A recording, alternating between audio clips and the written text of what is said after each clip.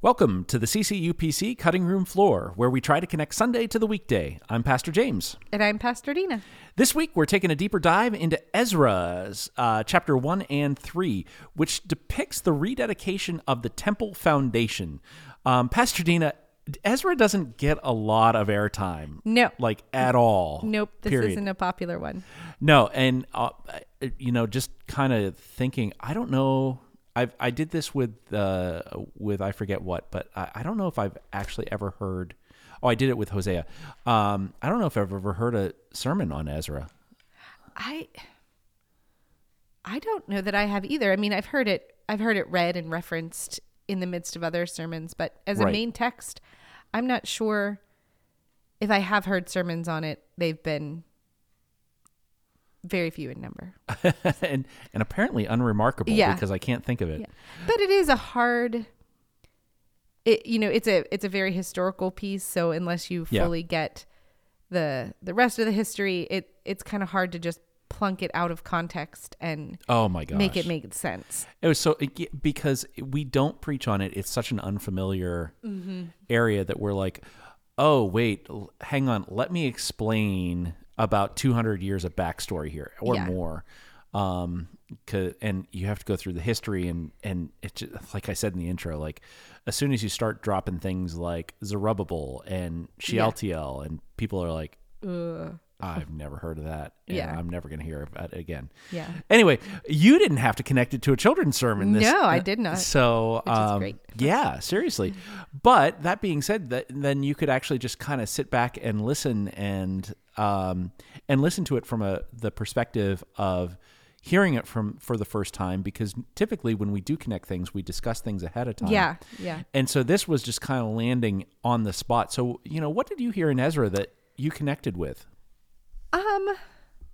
So much. I mean, I'm constantly in awe, and I think one of the gifts that doing the podcast has given is a further realization of this, of just how much is in each passage, in each verse, in each book of scripture. Because so often when preparing to preach, you kind of land on your main idea and then that's the direction you go. But but it's been fun to see all the different angles, all that nothing is a throwaway, nothing is unintentional.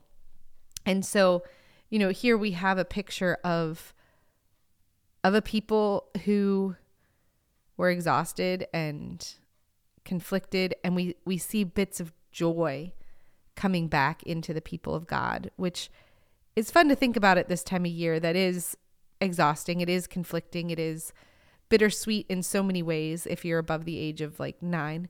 That to see the joy mixed with the longing for the past and regret and wishing it were different, but also being glad to be where they are now, all mixed together, and to say God welcomes that. God is with us in that we're allowed to be messy. We're allowed to be conflicted. We're allowed to have hearts divided, hearts that are rejoicing and hearts that are grieving all at the same time over the same thing, over this rebuilding of the temple. And so I know, one thing you had said really kind of stood out, the idea that the worship and the joy and the pain and the anguish all rose together as one sound. And really, I mean, there is such a fine line between the sound of laughter and the sound of crying. What parent hasn't said, are they laughing or are they crying? I'm not sure yet. Yeah. And that those such strong emotions do often parallel each other, and to think of a God who says, yes, bring it all to me, not you have to figure yourself out before you come to me. Let me know if you're happy or sad about this, and then we'll find a direction to go. But just to say, I can resonate with the people saying this isn't how we wanted it to be, that all the former glory is gone, and that is so sad. But yet we're so excited to start again, to rebuild this and to move forward in some new way. Yeah. I mean, I hear what you're saying, because historically, in religions across the world, people have to get themselves together before their God, Yeah. before they approach their gods. And not just looking at it from a religious standpoint, but sociologically, you look at family structures and you look at so on. What parent has not said, get yourself together first and then we'll talk? Yeah. Yeah. Pretty much every day in my house. Like, I'm not going to talk to you when you're overwhelmed like this. Go get a snack, go lay down for a minute, then we'll figure it out, Yeah, that's right. Because you have a great family motto when it comes to that. Oh yeah. If it fusses, feed it. Yeah, at which I'm totally on board with that. We started that from the time my firstborn was teeny tiny, and that's kind of how we rolled. I mean, as we were figuring it out, what do we do with this new little person? And he's fussing, I'll feed it. All right. Worked for my husband too. That's fantastic. Works for me as well. I mean, full disclosure. If you give me a Hershey bar, I'm a happy girl. There you go. But and that's the thing. We do tell people, like, before you can talk to me, I'm not going to engage you while you are hysterical. Yeah. I mean, is the word we often use for all the baggage that word has Correct. with it. Correct. And that's a good point, that like here it's not get yourself together and then come worship me. It's come worship me. Yeah. Period. Come, bring it all. And I know I often point to that in the prayer requests, that we have a God that can handle all of that, that nothing, that I think so often and because the church has sometimes subtly or not so subtly expressed that idea of get yourself together before you come here. But we have a God who says, no, I can handle it all. Like nothing you can do, no amount of crazy is going to scare me away. No amount of grief is going to make me go run for the hills. And who among us hasn't been in friendships or relationships where, someone walks with us for a while and then is like, I'm out. I can't do this level of dysfunction or this level of grief or this level of past trauma or neediness or whatever, that, that we have limits. And I mean, we're human, so that's right. And boundaries are good. Yeah. I'm not saying that, but we've all been in situations where the people around us have not been able to hold all that we are. Right. And yet we serve a God that can. And I think that's such good news. And I know in my time as a pastor, occasionally people will say, well, I didn't want to come to church because I was afraid to cry. I was afraid that it would be upsetting. People kind of, especially after a trauma, after a grief, after a loss, after a breakup. Well, I didn't want to come and be a mess at church. And how sad that is, because this should be the place that you can come and be a mess. Yeah. That you can come and say to God, I'm mad, I'm sad, I'm anxious, I'm overwhelmed, and I'm also a little bit excited about what the future might hold as my role has changed, as new things pop up. And we see it with grief all the time, especially when death has been preceded by an illness, and we don't know what to do with that mix of utter despair at the brokenness that death brings, and also the little bit of relief that this person isn't struggling and that I don't have to care for them anymore, and this isn't consuming my life anymore. That like finally there's resolution, even if it's not what I wanted it to be. We don't know how to hold all those things. If you utter to say out loud, I'm glad they're gone, people look at you like, what, crazy, cold-hearted, Yeah. And I've, that's been one of my, sorry to interrupt, that's been one of my things as a pastor, is to affirm people that like, no, it's okay. Like life this side of glory is penultimate, and it's okay to let go on this side, especially when someone's suffering. Yeah. Yeah. But still, it's a really hard thing to say and do. And especially in light of the fact that our hearts are also breaking, because if we had our choice, our loved one wouldn't be in that position anyway, at all. Yeah. And so I love this idea of a God who welcomes it all. And you had used the one of your key points was, in worship we can bring the joyful and the painful. And really, as someone who leads worship, that really is pretty, we have that a lot. You know, when we go through our prayer requests, it's not uncommon to have the incredibly joyful and the incredibly devastating too. And even this week alone, we celebrated a 100th birthday. I've never had that privilege. Katie and before. I talked about that too. We're like, we've never been through this. This is kind of incredible. But we also mourned the loss of a woman who lost her battle with cancer after years, and after a transplant, and after all the things that were supposed to help. And we prayed for a man, a colleague of somebody who was diagnosed with stage 4 cancer. And, you know, presumably if they're still in the workforce, they're young. I mean, and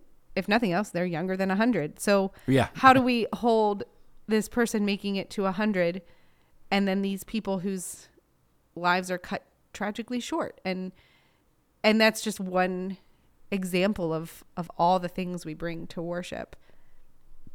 Yeah. I mean, my goodness, so much there. And we are to bring it. I mean, there seems to be a bent. I feel a bent that, like, when I get ready for worship, I've got to put on the happy face. Mm-hmm. And that's not necessarily true if that's not and I've learned that over time, that, you know, you don't bring the happy face if things aren't happy, you know. Yeah. You lead the people in worship, you lead them in lament, you lead them in sorrow, you lead them in those things. But it's not something that in broad strokes speaking, the American church is terribly good at. And so my question is, like, what does that look like then if we start to incorporate the wails of mourning with the wails of joy? Like, how does that, because I think we know how the worship service progresses and what it looks like when we end a worship service and we're happy.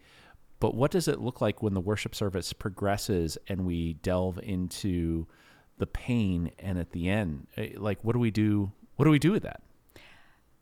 I mean, the short answer is I don't know, because we're not good at it. Even in the quote unquote sad services, even in our funerals, they're still so stilted, and we try to be so, you know, if you watch a family, and I say this about myself and my own family and experience at funerals too, you know, we try to hold it together. When you ask, oh, how's the widow doing? Oh, she's holding up.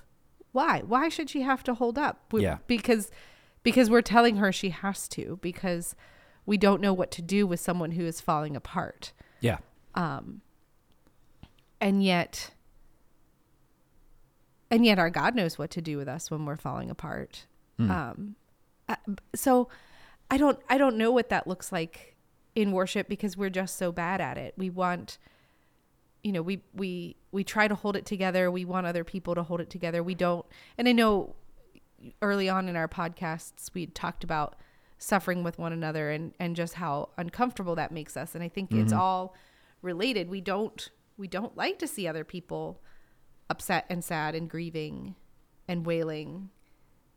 And so we would like them to put that away, please. You know, here's a cookie. Yeah. You're fussing. I'm feeding you. Yeah. And yet that kind of worship opens us up to God's comfort that we talked about in the previous passage, in the Isaiah passage, in a way that we can't get if we're trying to hold it all in, if we're trying to do it ourselves. And again, I think this passage really shows us that we are so multifaceted, that the Israelites were excited about the future of and the possibility of rebuilding the temple, even while grieving the fact that the old temple had been destroyed and it wasn't supposed to be, and it was beautiful and it was perfect, and they're never going to get that level of beauty back, that it's going to be different, that they don't have the same materials, they don't have the same artisans, they don't have the same resources. It's going to be different in very real ways. So the background, I didn't mention this ahead of time. I think I mentioned it to one person. So Solomon employed about 150,000 people over the course of the building of his temple, whereas the exiles coming back only numbered 50,000. Yeah. So the workforce was taken out of that 50,000. And so there was just no hope of the splendor and the grandeur that No. that had been. No, I mean when the workforce tripled the total population, I mean that's just a massive building project. Yeah. Which also really informs why there was that split in the kingdom. You know, he really had laid a heavy burden of corvée labor on the people. Anyway, that goes back to a prior discussion when we actually talked about the splitting of the kingdom. But no, there was no hope of it going back to the way it had been. Yeah. I know. I would love to know how the people interacted with each other, because again, I think so often we want to bring other people along to where we are. You know, if we're happy and hopeful about this new prospect, it's tempting to say to the people who aren't, like, come on, like, we have this opportunity. Why are you wasting your time mourning? And then the reverse is also true. If you're not excited, if you are lamenting that things aren't, it can be tempting to say, how can you be happy about this? This isn't what it should have been. And instead of honoring honoring all the facets in each other. And again, you know, that idea, but God does hold all that. God does welcome that. And you had said over and over again, you know, God is equally present in both our suffering and our success. And I've really been thinking about how our words and actions don't really portray that kind of faith. That so often we say things like, we caught the cancer in time, God was with us, right? But what about the people that didn't? Was God not with them? Or, you know, I'm so fortunate in this way. I'm so blessed in this way, right? But God is also with you when those things don't come to pass. And we are not good at remembering that even in the times where things are not going our way, God is with us. That God isn't just with us when we're spared from tragedy, or when we get the promotion, or when things are working out well for us. Which is really the basis of the kind of the health and wealth gospel that America has propagated, the prosperity gospel.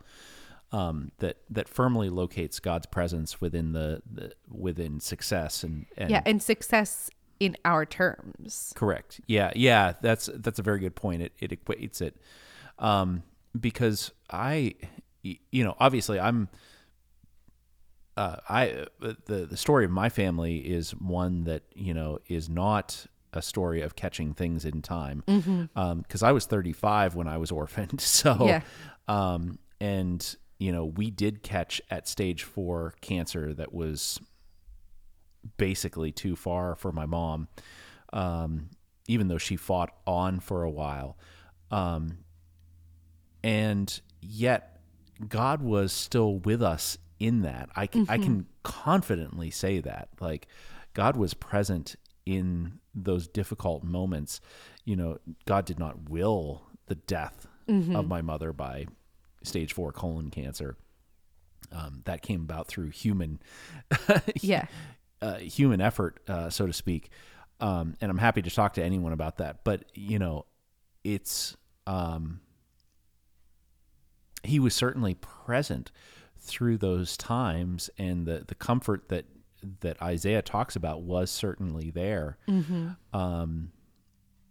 As, you know, I got to talk about faith and learn more about faith during that time, and God's presence and my mom's faith in that.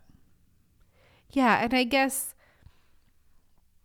as I think about all this, like, that's the kind of beauty that I pray that people are opened up to, that that even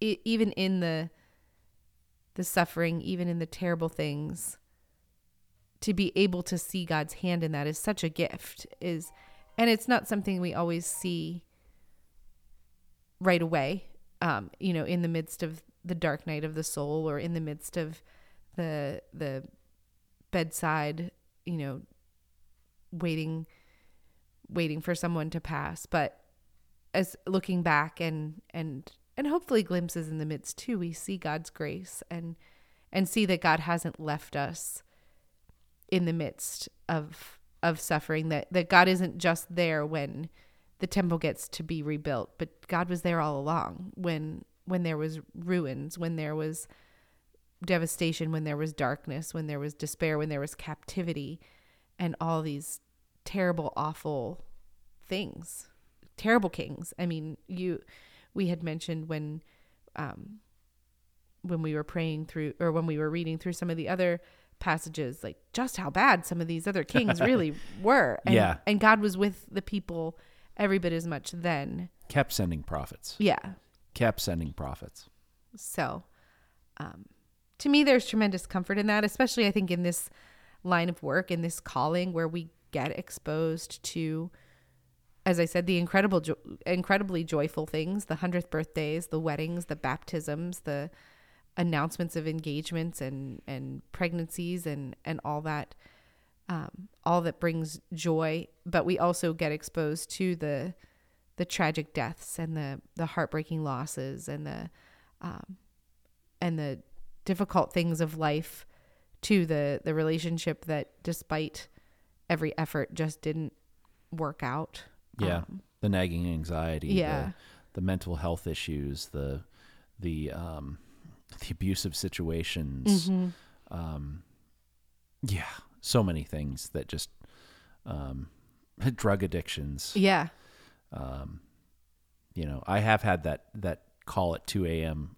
with someone who was most definitely either drunk and or high. And it's heartbreaking and heartrending, but God is there too. And I think, I know in my ministry, I try to point to that over and over again. And I know I've said before, I love going to the Psalms because they are such pictures of lament. And maybe that kind of answers your question from earlier a little bit. What does our worship look like if it truly does include lament? And it means not cutting out the hard verses of the Psalms. It means reading the passages that say, God, I feel like you've abandoned me and 1,000 fiery arrows are aimed at my head. So what are you going to do about it? Or what should I, how do I go on from here? But then, the Psalms usually answer, but I trust that you're there. And to me, that's where the good news comes in that little but. Everything is going wrong. Everything's falling apart. I'm sinking into the miry clay, but you're a good God. But you've always been there for me in the past.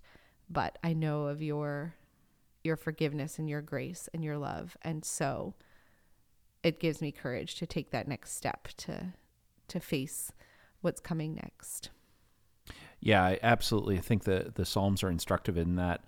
I think how we work that out and how we actually incorporate that and become comfortable with the uncomfortable is what will be telling as to how well we are following into the ministry of God and Jesus. And that's, that was one of the things that I could have gone really deep into worship in the midst of pain, because that was one of the things that I looked at and I was like, what does that mean to actually worship in the midst of pain, to have the voice go up, the voice of crying go up with the voice of joy. But then I also thought about talking about, the fact that we can worship in the midst of small victories. Yeah.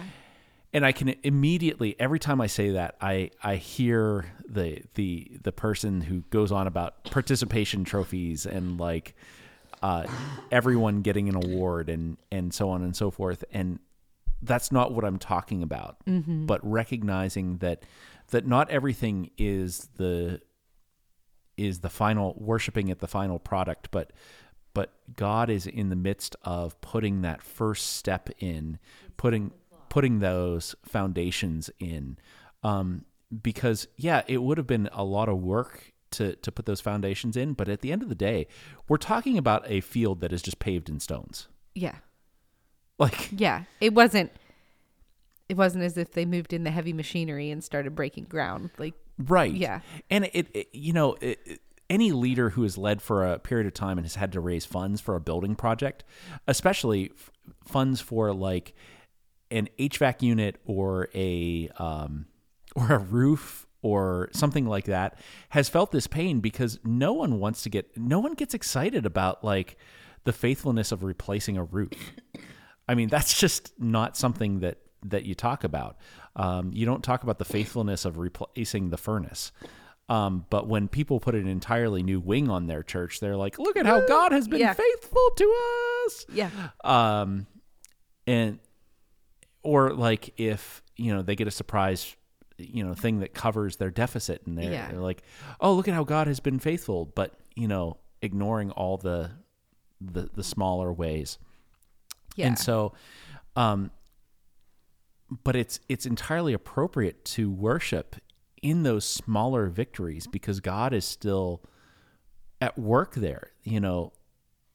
It's like the difference between worshiping God because someone was miraculously healed of cancer. We talk about cancer a lot. Or, miraculously, came to faith in Christ versus someone who was brought up in the church and found that Jesus was true over time. Yeah. We like to worship the big things. Whereas if we're saying that everything belongs to God and every victory is God's, then those smaller things are just as much a work of God as the large things. Yeah. Yeah. And it is fun to celebrate the big things. So I understand why, but I think part of our call as Christians is to train ourselves to see these small graces, because I think it portrays a much truer picture of who God is and the enduring faithfulness of God, that we don't worship a God who, every once in a while drops a new wing to a building on people or, like does an occasional miracle here and there, but for the most part just lets things float along. But when we constantly look for the hand of God, then our eyes are open and we can still celebrate those big things, but we're also celebrating the little provisions along the way. So yeah, I agree. And I don't think that makes it participation trophy. I mean, I think that's a spiritual discipline in having eyes opened to the way God is guiding us. And I think too, then if we are more aware of those things, those little things, then I think it makes the disappointments a little bit easier to bear because like the psalmist, we know that even though in this moment it feels like there's 1,000 fiery arrows, that God has led in big and small ways in the past. And so we have no reason to believe that that's not going to happen now. Well, and I think it goes to a question of whether we actually believe the scriptures as well. And I don't mean that in a trite way, like, where's your faith? But like in the midst of Lamentations, which is presumably written by Jeremiah at the fall of Jerusalem. Welcome back, whiny prophet. I actually find him quite realistic, which is funny. Yeah. At the Lamentations is written at the fall of Jerusalem. And yet it's there that we get the great hymn that we love to sing, "Great is thy faithfulness." And it's in Lamentation 3:22 and 23. The steadfast love of the Lord never ceases. His mercies never come to an end. They are new every morning. Great is your faithfulness. And I think what I'm saying in this, put in a different way is, do we actually believe that God's mercies are new every morning? And as such, he's worthy of praise. If we only worship at the big things when the big problems are fixed, then we're saying, well, God deals with the big things and I take care of the smaller things. Yeah, and that's a much more comfortable place to be, because I would like a little bit of control, please. True.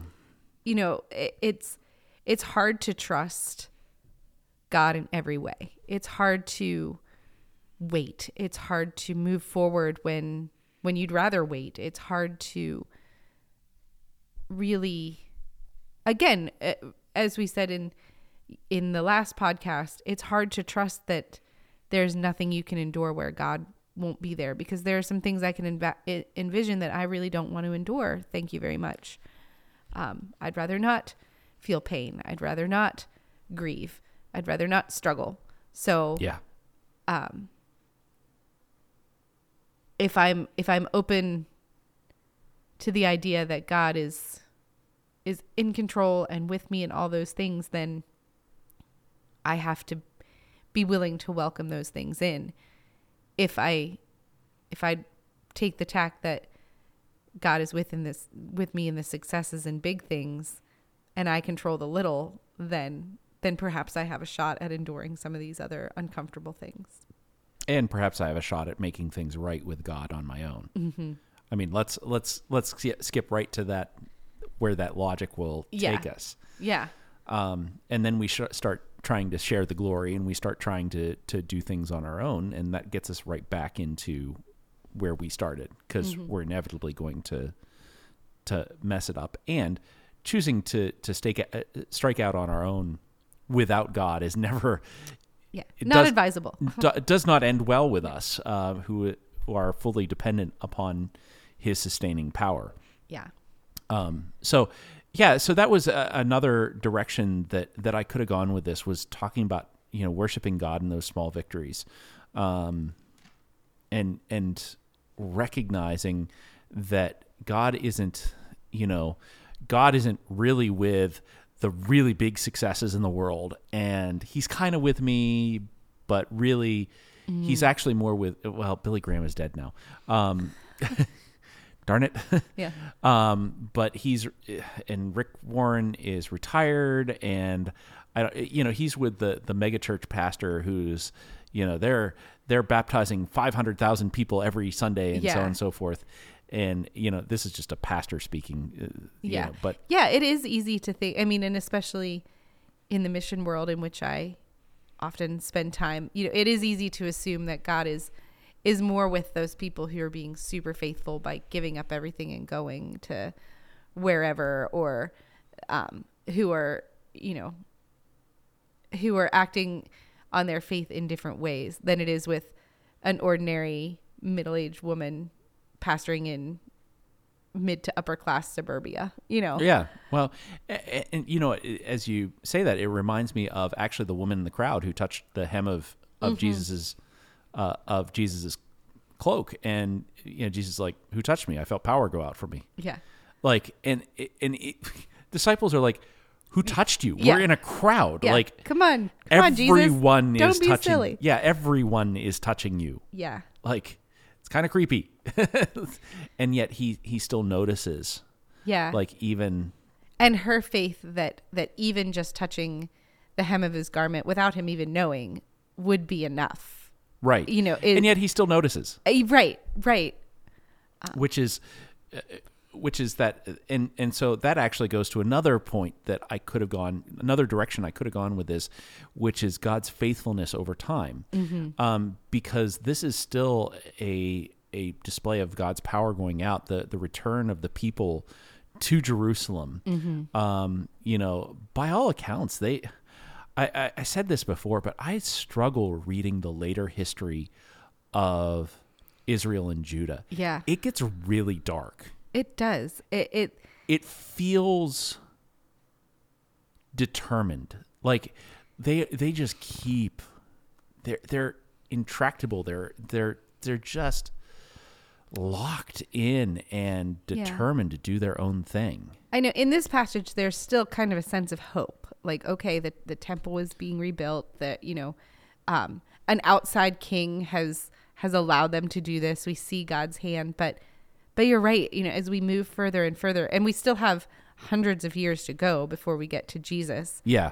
By the time we get to that place, even the faithful, even the Pharisees have completely lost the point, and the God who gave the rules has been replaced by keeping the rules for the rules' sake, and keeping people in and keeping people out, and doing it the right way with no connection to the faith that inspired all of that. So yeah, I mean, so in reading the commentaries on this passage, like all of them are like, yeah, the people are faithful for this moment, but the reforms will not last past Ezra. Right. Like the commentaries even talk about the fact that like they're not going to last more than one generation. Yeah. Like, don't get too excited here. Yeah. It's kind of the read between the lines, and it's like, oh my gosh, like it's so hard, and I find it so dark and so depressing to read. It's hard for me to get through some of this. And yet, in the midst of this, even though the people are going to go and do their own thing, again, just as they did in Judges, just as they did, with the monarchy, just as they did, wherever. In the exile, wherever. Yeah. From the very beginning. Like God is still showing up. Yeah. Like he's still faithful. Like the promise he made to Abraham, the promise he made to David, the promises he made to them, he still remembers, even when his own people won't even remember him. Yeah. And that's remarkable. And it's a story that can only be told over the arc of, let's see here. The monarchy is established about 970 BC. So, and this story in Ezra is taking place probably in the neighborhood of 526 BC. So like 500 years here, 500 plus years. And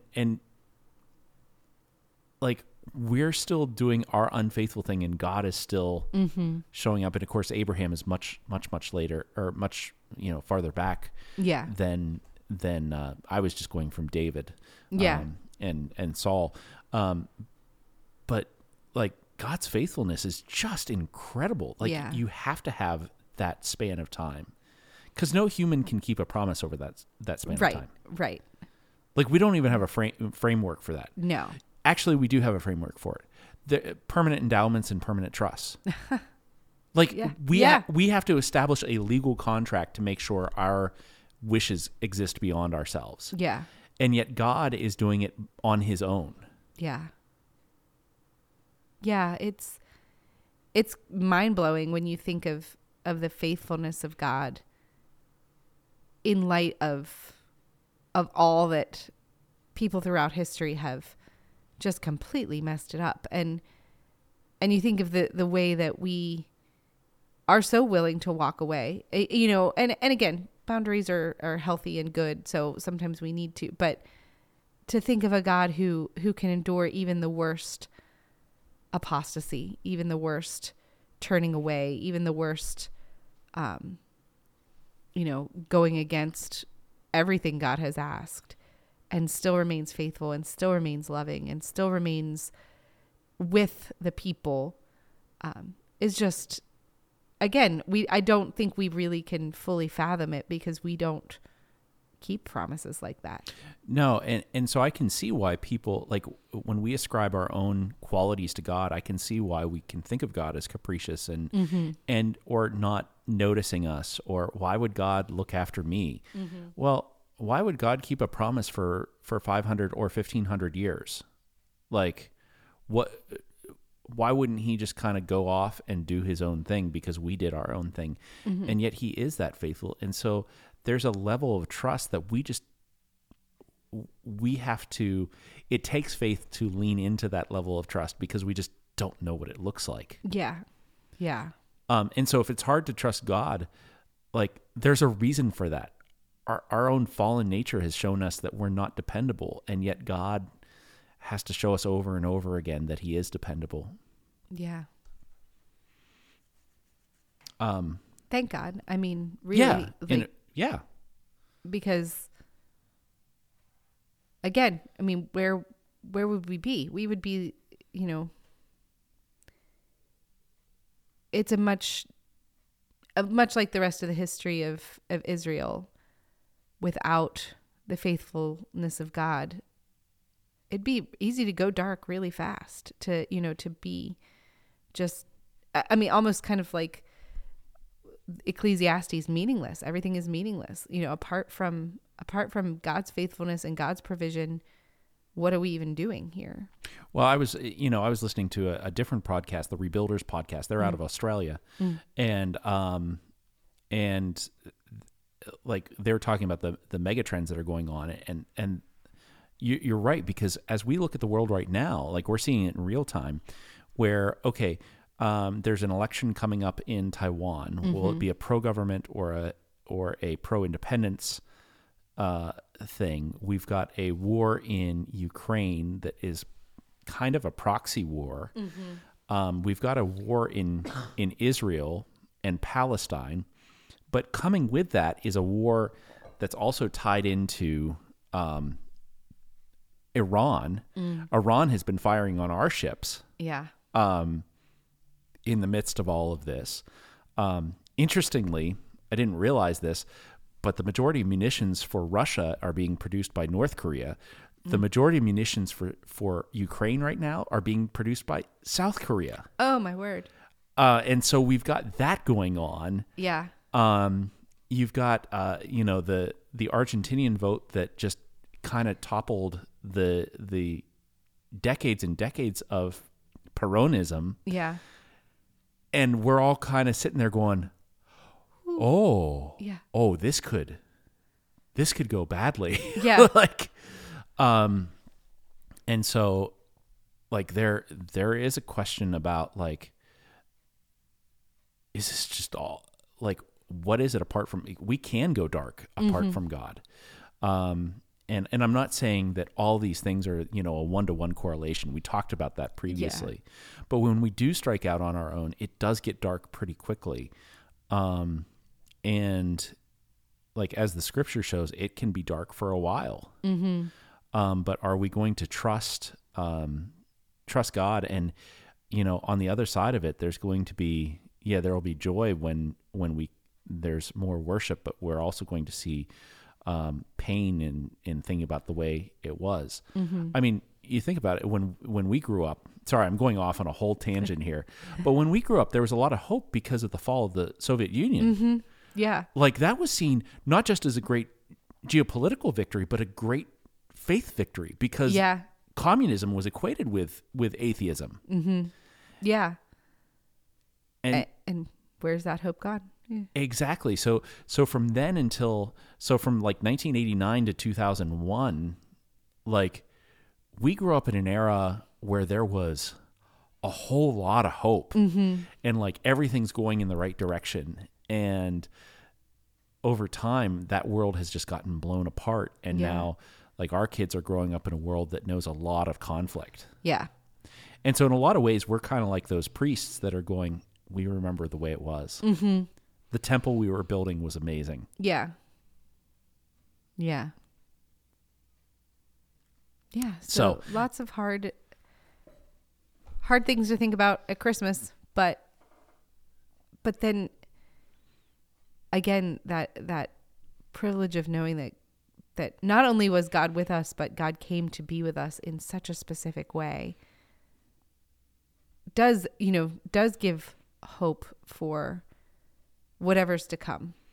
And it forces us to ask the question, where is our hope? Mm-hmm. Like if I'm really trusting in something of this world, I'm going to be disappointed. Yeah. Even thinking, as I think about, we celebrated the 100th birthday this last week. Mm-hmm. I mean, he fought in World War II. Yeah. Helped with the fall of Nazism so that the world could be free. Yeah. And to think about how much over the last 100 years of his life and to see the world coming back into this, I would think that could only, and he does have an amazing faith. And it's only, for sure. And such a good outlet. It's only because of Jesus. Yeah. Yeah. Because, man, I would be depressed if I saw.